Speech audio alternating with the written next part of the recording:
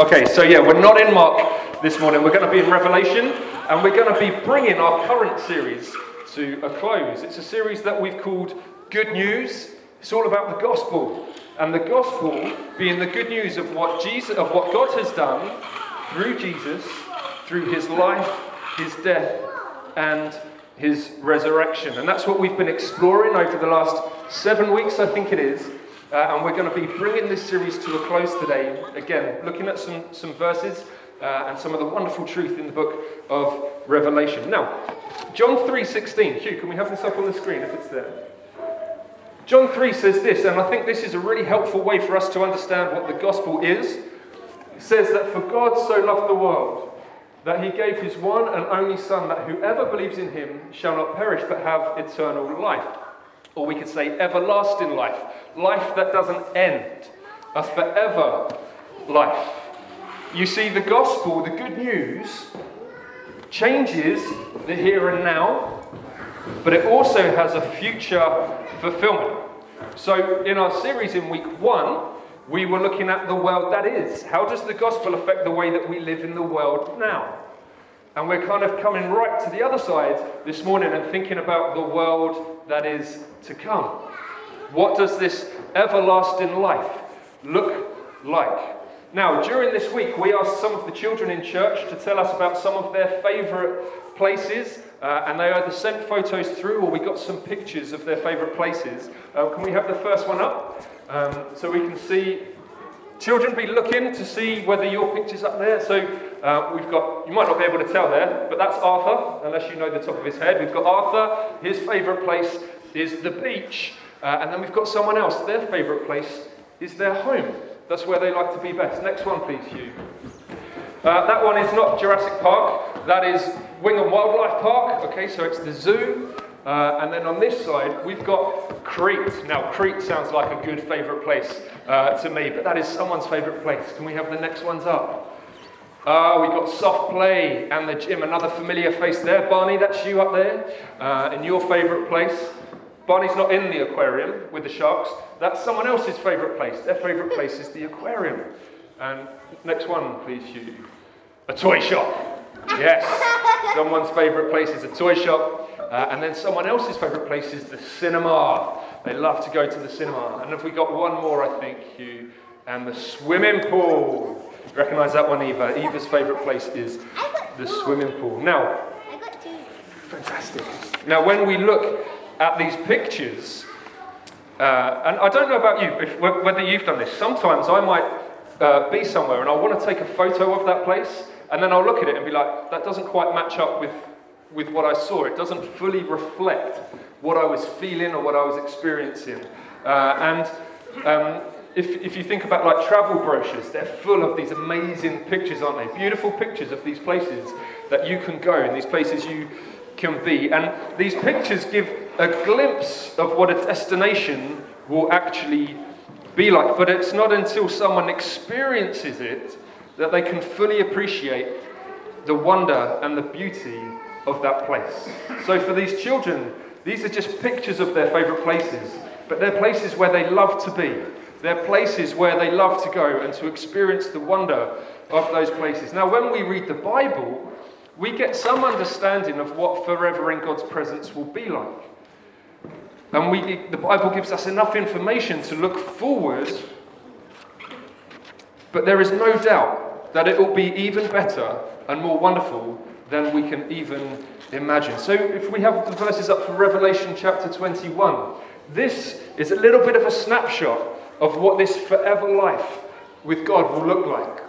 This is a vision that God gave to John. He says, "Then I saw a new heaven and a new earth, for the first heaven and the first earth had passed away, and there was no longer any sea.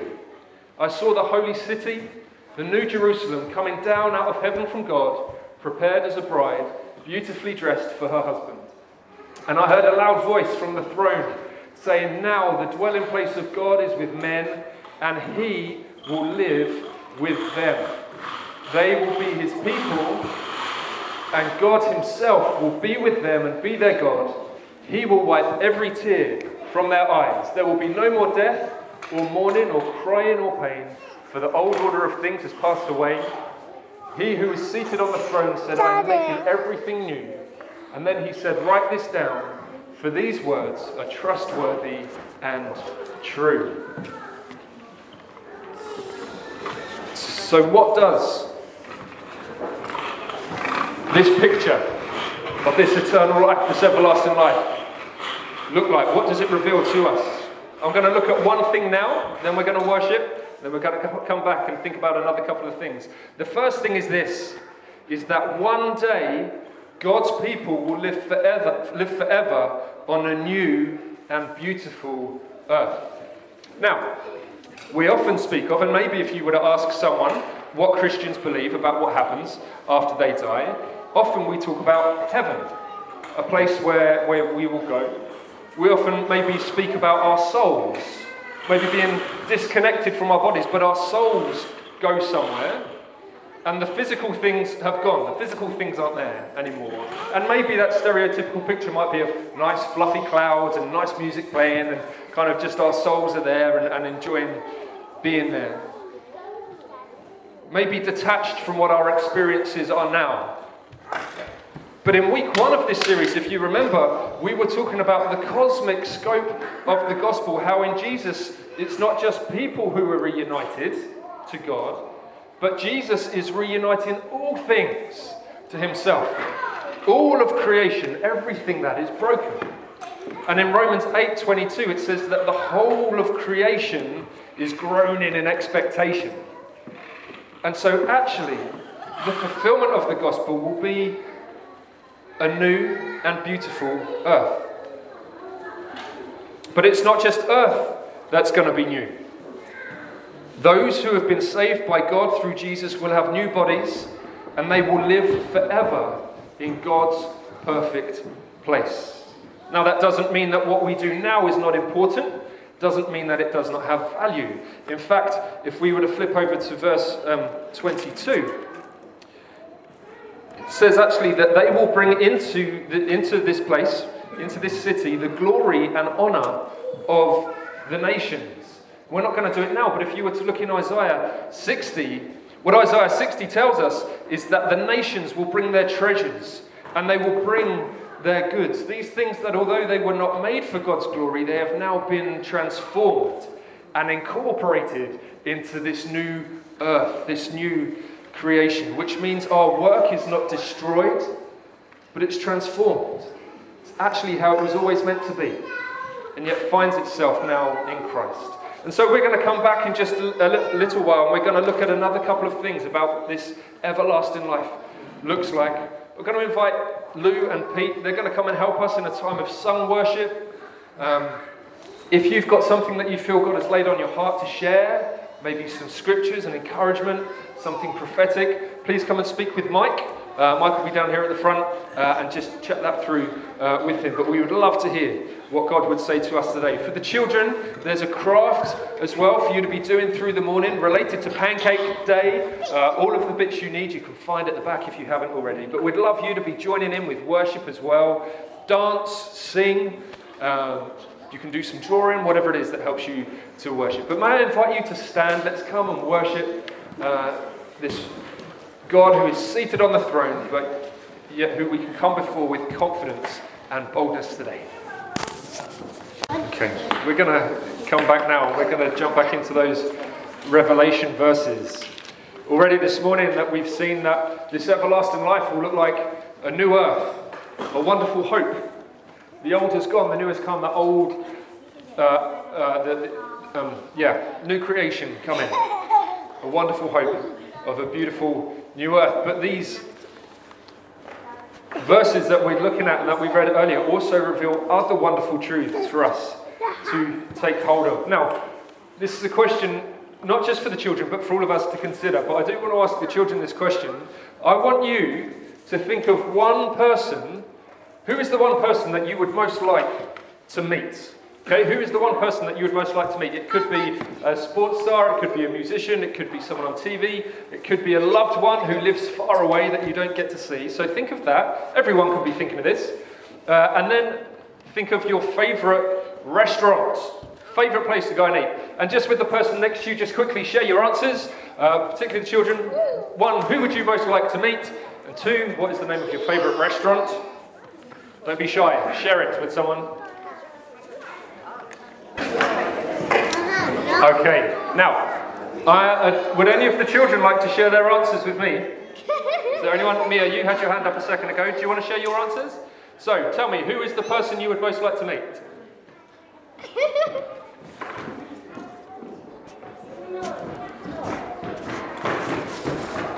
Okay, your great nana. And where's your favourite place to eat? Pizza, like Pizza Hut. All right, let me ask you a question. Would you rather have dinner with your great nana at your house, or would you rather go and eat dinner without your great nana at Pizza Hut? What would you rather do? With your great nana in your house, okay?